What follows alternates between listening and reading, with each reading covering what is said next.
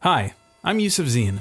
My latest TVO Today podcast is on how a Canadian ends up in a Chinese prison and if he's even alive.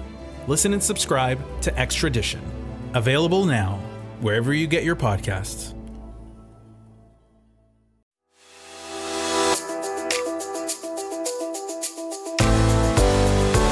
Welcome, everyone, to the On Poly podcast. I'm Steve Paikin. And I'm John Michael McGrath. Today on the pod, more than 100,000 Ontario Liberals are eligible to vote for a new leader this weekend.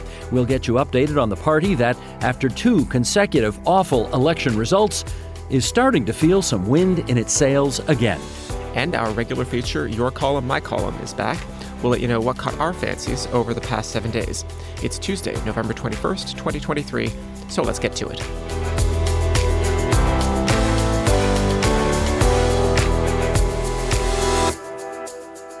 Hey, partner. Good to see you again. Good to see you, Steve. Yes, we are happy to be back in the booth and rocking and rolling here for another On Poly podcast.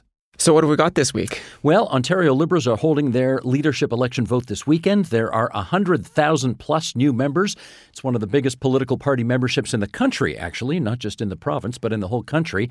No doubt they won't all vote. Usually there is a drop-off of as much as 50%, but regardless of how many people vote, it starts this weekend. And we made our modest contribution to having the public better understand the four candidates and where they stand on things. Last week, we staged an hour-long debate in our Bill Davis studios at Yonge and Eglinton. Mississauga Mayor Bonnie Crombie, members of Parliament Nate Erskine-Smith and Yasser Naqvi, and member of the Ontario Legislature Ted Hsu put their best feet forward. And just before we get into the weeds on how Liberals will make their voices heard, give us some of the feedback on who impressed you during that debate. This might sound like a bit of a cop-out, but, it was a good debate precisely because I think they all did reasonably well. I think Bonnie Crombie did a decent job of making her case for herself without showing what I think of as front-runner hubris. Erskine-Smith was pretty effective in his criticism of her campaign to date, reminding viewers of some of her, let's call them missteps that the campaign had to walk back early on. Naqvi has a strong personal story to tell, as well as a record in public office. And Ted Hsu made the case that he can lead the party from inside the legislature the day after the vote, since he alone among these four is a currently serving MPP. Quite correct. Now, all four candidates have said that this is a competitive race. Crombie says if she can get her vote out, she may be able to win on the first ballot. The other three candidates strenuously disagree with that. They're adamant that no one can win on the first ballot. But in terms of the caliber of candidates, what do you think? I think in a lot of races, it's very common, and I'm not going to name names here out of kindness, but I think it's very common to have at least one candidate who everybody knows is not going to go very far. They are there for whatever... That's a gentle way of putting it. So, yeah, they are there for whatever personal reasons people make to get into these kinds of competitions, but they are not going to be on the final ballot. Let me put it that way. And in this race, I think Liberal members are really spoiled for choice right now. You've got the woman who is currently the mayor of one of Ontario's largest cities, and absolutely a serious job. You've got a former provincial attorney general and current MP. You've got an MP who's made a name for his own independence, and I would add has undeniably hustled for the last year or so as he's been in this race.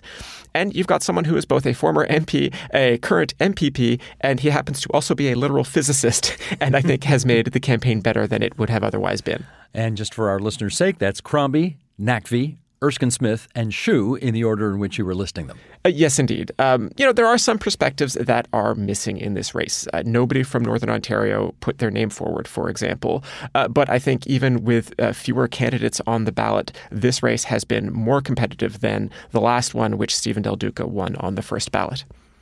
Did any moments stand out to you during the debate, Steve? Well, I don't mind telling you, when you're doing the debate, like when you're moderating a debate, it's often very difficult to see what the magic moments are because, you got an eye on the clock, you got an eye on what your next question is, you're listening to what the candidates are saying, you're thinking about potential follow-ups. But as I look back on it, I think the best moment in the whole debate in our TVO studio was from Yasser Naqvi, who really spoke eloquently about his parents, both of whom were lawyers, who ran a motel because they couldn't get accredited as lawyers in Ontario. And it spoke to one of Naqvi's priorities, which is confronting the self-governing professions such as doctors and lawyers and forcing them to allow more foreign-trained professionals to be allowed to do their thing here. Both my parents were lawyers when we came to Ontario 35 years ago, and they were not able to practice for a single day. They had to run a motel. I mean, talk about soul crushing for them. I mean, the entire life, and little has changed. There are about 4,000 doctors in Ontario right now that are either driving Ubers or working in a lab. I will make sure that they're practicing medicine in Northern Ontario, in rural Ontario, and other parts of the province. Now, after the debate was over, I actually had a private moment with Yasir Naqvi, and I told him at the time how powerful I thought that moment was, where he told that very personal story. And he responded by saying, this isn't just stuff that I have in my platform. Because of my parents, this is a very personal issue to me. So, and look, that came forward. That absolutely came out, and we will see whether that moment has had any impact on the state of the race. Let me say a word about healthcare, because you mentioned that Yasir Naqvi spoke about hiring more healthcare workers. Ted Hsu mentioned team-based primary care, which is when you use interdisciplinary healthcare providers to give more options to patient and ideally reduce cost. Nate Erskine-Smith focused on mental health, pointing out the need for harm reduction services. And Bonnie Crombie said there needs to be another medical school in the province, likely in the north, that would include French language training and offer free tuition to doctors to settle in underserved communities for a period of time. Housing, too, unsurprisingly, given the state of things in Ontario right now, was another area of focus. Nate Erskine-Smith said there's a need for gentle density near transit. Bonnie Crombie said there will need to be incentives to encourage people to move to Northern Ontario. And education, smaller class sizes in particular, was something that most of the candidates spoke about. And of course, the Liberal Party institutionally can talk about its record in shrinking class sizes when they were in power. Mm-hmm. Now, one notable moment during the debate were the responses when I asked them about protecting the Greenbelt, a huge topic, obviously, considering the Greenbelt land swap scandal. All four were unanimous about protecting it. No swaps, nothing coming out of the Greenbelt, only more land going into it. That's what they all said, all four of them. What else did you hear about housing that piqued your interest? Well, I actually do want to dwell on that one for a moment, just to, applaud you in getting all four of these candidates who might become premier, or at least one of them might. You got them all to offer hostages to fortune, pointing out that we were recording the debate and these commitments that they are making could at least in theory be brought back to haunt them in the future. But it's worth saying that because, of course, this is not how the last Liberal premier governed. Kathleen Wynne did remove lands from the Greenbelt. Now, she followed a very different process than the current government did. It was far more public and transparent and consultative. You could very strongly argue that that was the correct way to do that, but it wasn't a blanket refusal to ever take lands out of the Greenbelt. They have said, all four of these candidates, that absolutely not. No lands ever removed. And, if they are fortunate enough to form government after the next election, and hey, if you're the Liberals, ideally, you'd like to form the next several governments. But if you govern for long enough, that becomes a harder and harder choice. And yeah, these clips could end up coming back to haunt them. Well, that's why I put it that way. I said to them all, we are recording this and we can play back these clips in the future because, and I think, admittedly, look, I was a little bit flippant here when I said to them, the current Greenbelt boundaries did not come down from Mount Sinai. They were actually created by politicians who had political trade-offs to make and made decisions about where boundaries should go. And before I say another thing, let me, as I always do, in the interest of full disclosure, say that my brother is a home builder in the Hamilton-Niagara area. He has land that was in the Greenbelt, then was out of the Greenbelt and available for developing, and is now back in the Greenbelt and not available for developing.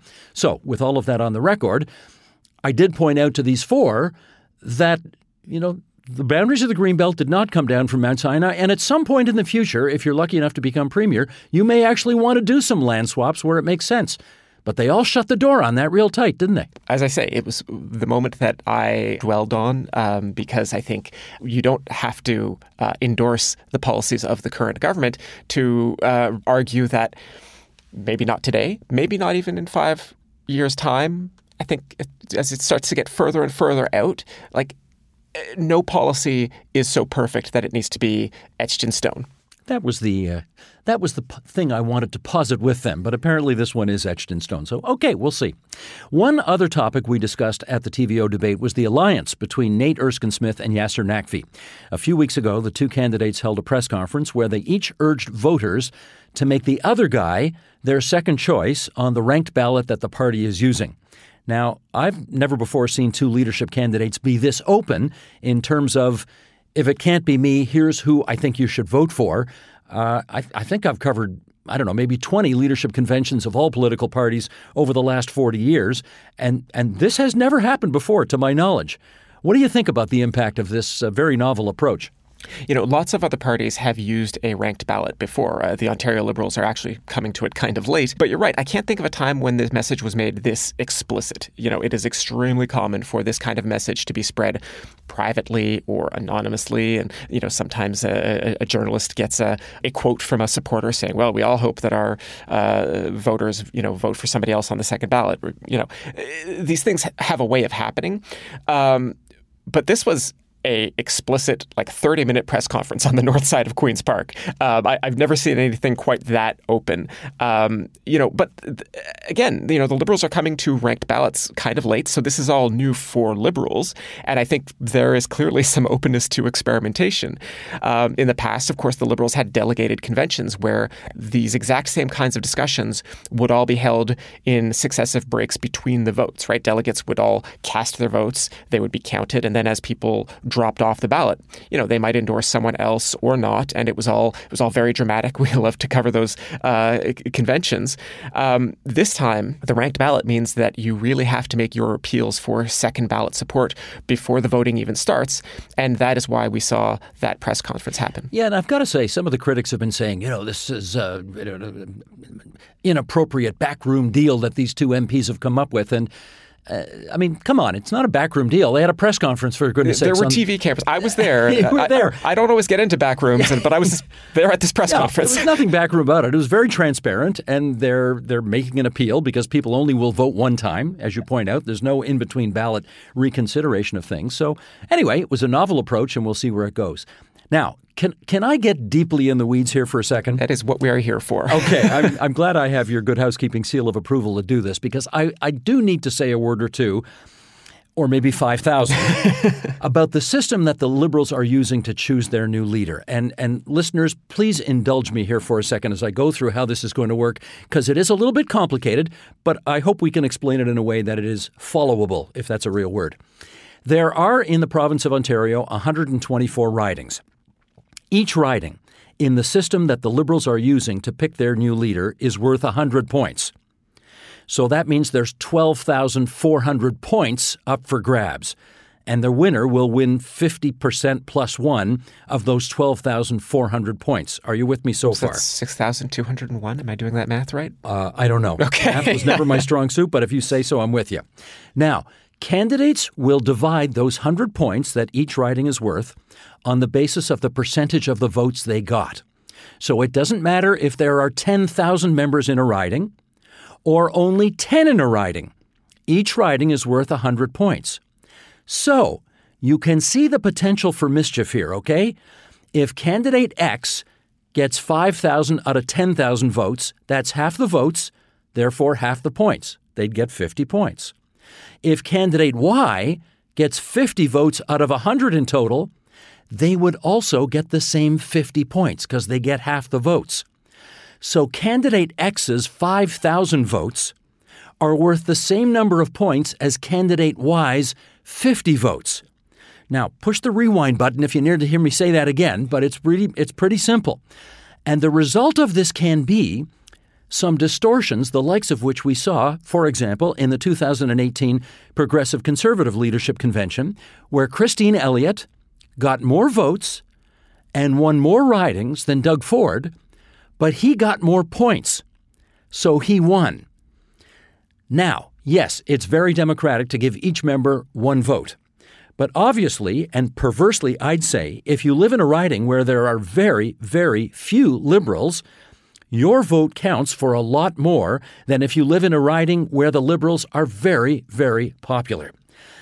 I haven't really opined here on what I think of this system, but I think you can hear in my tone of voice and in the way I'm sort of incredulously raising this math what I think of it. You did also use the word perversely. So maybe I've given it away here. What do you think of all this? I think it's possible to keep two separate ideas in our heads, right? We're talking about the rules for a party's internal leadership contest. And ideally, the rules of a leadership race really shouldn't matter very much, right? Somebody would have a clear runaway win, and they would have won under the rules of multiple different systems.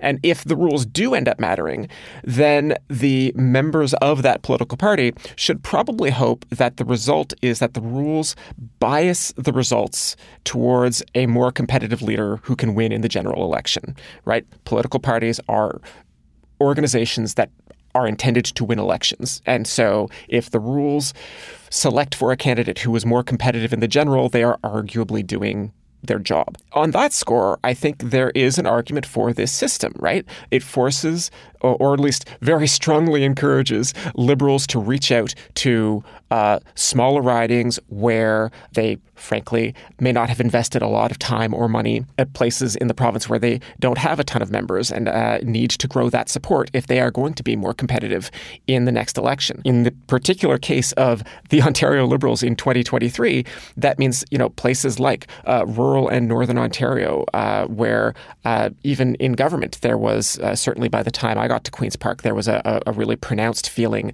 that the Liberals were not listening to the concerns of rural and northern voters. Thanks to first past the post, our general elections have become incredibly concentrated on the, swingiest of swing seats in the Greater Toronto Area, and really only a handful of other places in the province. And I would argue we don't really have a lot of good countervailing forces to that in provincial politics. Now, that said, you called it perverse, and I certainly agree that this weighted one-member, one-vote system is not how you would or should conduct actual elections for the legislature, because this is where I'm going to say, we can keep two different thoughts in our heads. This could be a defensible set of rules for the internal contest of a political party while also being kind of democratically offensive if anybody proposed to bring it to a general election. It balances certain factors that in a way that is useful for hopefully it will be useful for the Liberals as they select their next leader. But no, I would not endorse a wider application of it. I think what I'm really trying to do here is introduce empirically provable facts about the perverse nature of this system, because I just miss delegated conventions so much. And really, if you've been around a while as I have and you've covered delegated conventions. The ulterior motive finally shows itself. It does at the end of the day. You just have to know how much more exciting those conventions tend to be where you don't know these guys, as soon as the voting is over on the 25th and 26th, they are going to know the outcome. They're delaying it for a week just for fun. But the reality is, once all the votes are in, they push a button, the computer does all the tallying. Actually, we can get into the mechanics of how this is going to work. Okay, good point. Let's do that, because there is only one vote. The 103,000 Liberals who are eligible to vote will fill out a ranked ballot, and this is a good time, as you point out, as any, for you to explain how ranked ballot actually works. Right. So, in theory, it should be pretty straightforward. There will be 4 names on the ballot, and Liberal voters will simply write down a 1, a 2, a 3, or a 4 beside each name. If their first choice comes in last on the first ballot and no other candidate has reached 50% plus 1 of the points, then the last place candidate is removed, and for people who voted for that candidate, their second choice will be awarded that vote instead. The catch is that voters don't have to rank each candidate, so it's possible for someone to only list one choice on their ballot. And if that candidate is removed from the rankings, then that person's ballot effectively disappears. It's called extinguished in the language of political science. And one reason why NACV and Erskine Smith held that press conference was precisely to ensure that their members and their supporters know, this is a ranked ballot. We need you to put your second choices down, because they don't want to lose potential support in later ballots to extinguished votes. But to your point about the Liberals will know or will have these ballots after they are cast on the 25th and 26th. My understanding is that actually they are all getting sealed up, and they are not going to be opened until the morning of December 2nd. And they will be counted in downtown Toronto. The various campaigns will have volunteers to scrutinize the counting, but they will be counted on December 2nd. We understand that the counting is going to start early that morning. They hope to have the first ballot results not too long after the function starts around 12:30 on that Saturday. So we will get the first ballot around 1 p.m. If it goes to successive ballots, that will probably take 2 or 3 hours to count. Wait a second. Why? Why should it take 2 or 3 hours? Because they're not like putting it into a computer. They're doing hand counts every single time. I understand that, but here's the thing. Here, the reality is, and we saw this, I think, at the Federal Conservative Convention, which went, the one that picked Andrew Scheer, I think it went something like 13 ballots. And they did it computerized. And the reality is they put all the votes, it was ranked ballot system, they put all the votes in, they pushed a button, and it spit out the winner. Like we knew the winner. It took 13 ballots for the bottom candidate to drop off and have those votes reassigned, but they knew instantly. And yet in between ballots, they still made people wait 15, 20, 30 minutes between ballots as if something new were happening or as if something were developing on the floor that they had to wait to have happen. But the reality is nothing was happening. It was already decided. So, but you're telling me they're going to count these, if there is a second ballot, they will count the fourth place candidates' ballots for second choices in real time, and therefore they actually need that time between ballots to do it. Yes. And now, as to the why, there are two reasons. And one you sort of alluded to, and part of it is, let's be honest, they're making drama in order to hold people's attention. Sure. This is the business we are in. I don't need to say much more than that. But there is also, let's go back to 2018, because we've already mentioned the Ford-Elliott race. You and I were both there. We remember how late that night went because... Oh, we didn't know that night. Sorry? Well, I don't think we knew that. Well, when they gavelled down the end of that convention, we did not know who had won. Yes, that's correct. But we know that part of what was going on and why it went so late is because they were contesting, individual ballots down in individual ridings. They were fighting over those ballot counts. And hanging chads, no doubt. Yes, exactly. Very sort of Florida 2000 PTSD here. But one of the things that the Liberals are very conscious of is that this could come down to a very tight race. And if it does, they want the paper trail to be unimpeachable. And so it will be hand-counted paper ballots all the way. And once the Liberal Party is comfortable with ranked balloting, maybe in the next leadership contest, maybe they will be a bit more comfortable with a computerized system. But right now, everybody needs to see and trust the system working, I think. I still want a delegated convention. Anyways, well, this much we do know. The voting will take place this coming weekend, Saturday, Sunday, but the results will not be shared until December 2nd. And we are going to be there December 2nd, you and I, JMM, hosting TVO's coverage, gavel-to-gavel coverage. It'll be available on our website, tvo.org.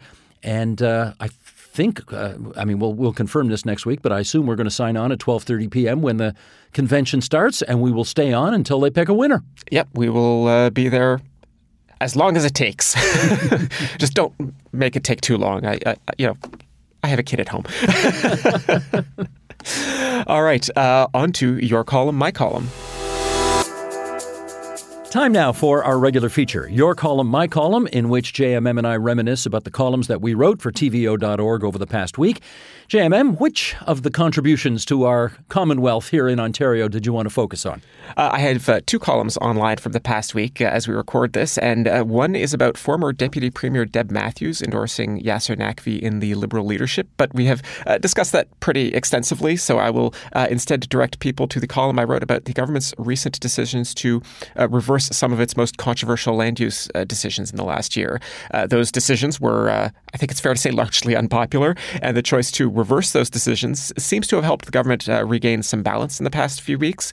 But the hard question now is that the government has basically burned a year with little new housing policy to show, but the housing crisis in Ontario is as bad as ever. So they still have to do something, but I think it's kind of a mystery as to what they'll do next.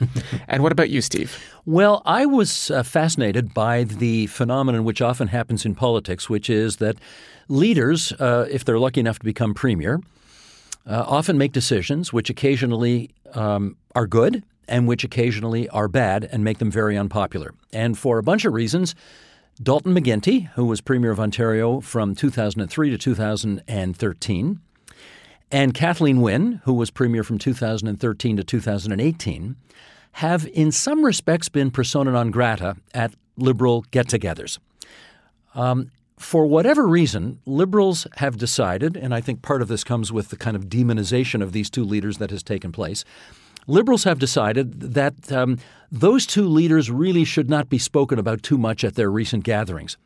And that's why at the last convention in 2020 that picked Stephen Del Duca, you did not see any significant formal role for either of those two former premiers who, frankly, were responsible for how many elections? 4 election wins that kept the Liberals in power for 15 straight years. That has now apparently ended. The purgatory for McGuinty and Wynne has ended. They will both have apparently prominent roles at this leadership election day on December 2nd. And I was in touch with both of them, and they both confirmed to me that they would be attending the convention. Stephen Del Duca will not. He is now, of course, in municipal politics as the mayor of Vaughan, and as a result sees himself as more nonpartisan today, so he will not be showing up to the convention. And David Peterson, who is the other living Liberal ex-premier, Premier from 1985 to 1990, has yet to decide whether or not he will show up to the convention. I'll be on the lookout for that. Absolutely. I think it's worth noting, of course, whether you get memorialized at a convention like this depends so much on how you leave politics, Indeed. Right? And Dalton McGuinty left under a cloud in 2013 with the gas plant scandal and the fallout from that. And Kathleen Wynne, of course, after the 2018 election, there was a lot of real anger within the Liberal Party about how 2018 went, and I will just say broadly different decisions that could have been made. And sometimes, though, it just takes the distance of time. And clearly some time has passed. And in the case of both Dalton McGuinty and Kathleen Wynne, they are being I don't know if re-welcomed is the right word, but they are being brought back into the Liberal fold and the Liberal public memory, if I could put it that way. Indeed. Good way to put it.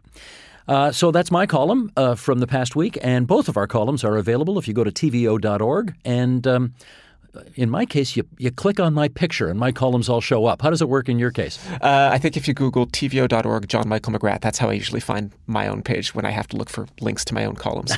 Do you do that? Do you read your own columns after you finish writing them? I don't read them, but when I write stuff where I've written about land use planning, which I have written about extensively, Maybe when I want to link times. to prior things that I have written, sometimes I find it easiest just to put my own name into the Google. Gotcha. Well, that is the On Poly podcast for Tuesday, November 21st, 2023. Make sure to follow our show on Apple Podcasts so that you get notified each time a new episode is available. And if you already follow our show, tell a friend so they can follow it too. Any feedback you have, we're happy to hear it, good, bad, or indifferent. Write to us on email at onpolitics@tvo.org. This week's episode was produced and edited by Matthew O'Mara. Our managing editor is Katie O'Connor. Production support from Carla Lucetta and Jonathan Hallowell, and to those 103,000 Liberals who are eligible to vote this weekend for your new leader, let's remind you, as they say in Cook County, Chicago, vote early, vote often. Until next Tuesday, everybody, bye-bye. Bye-bye, everyone.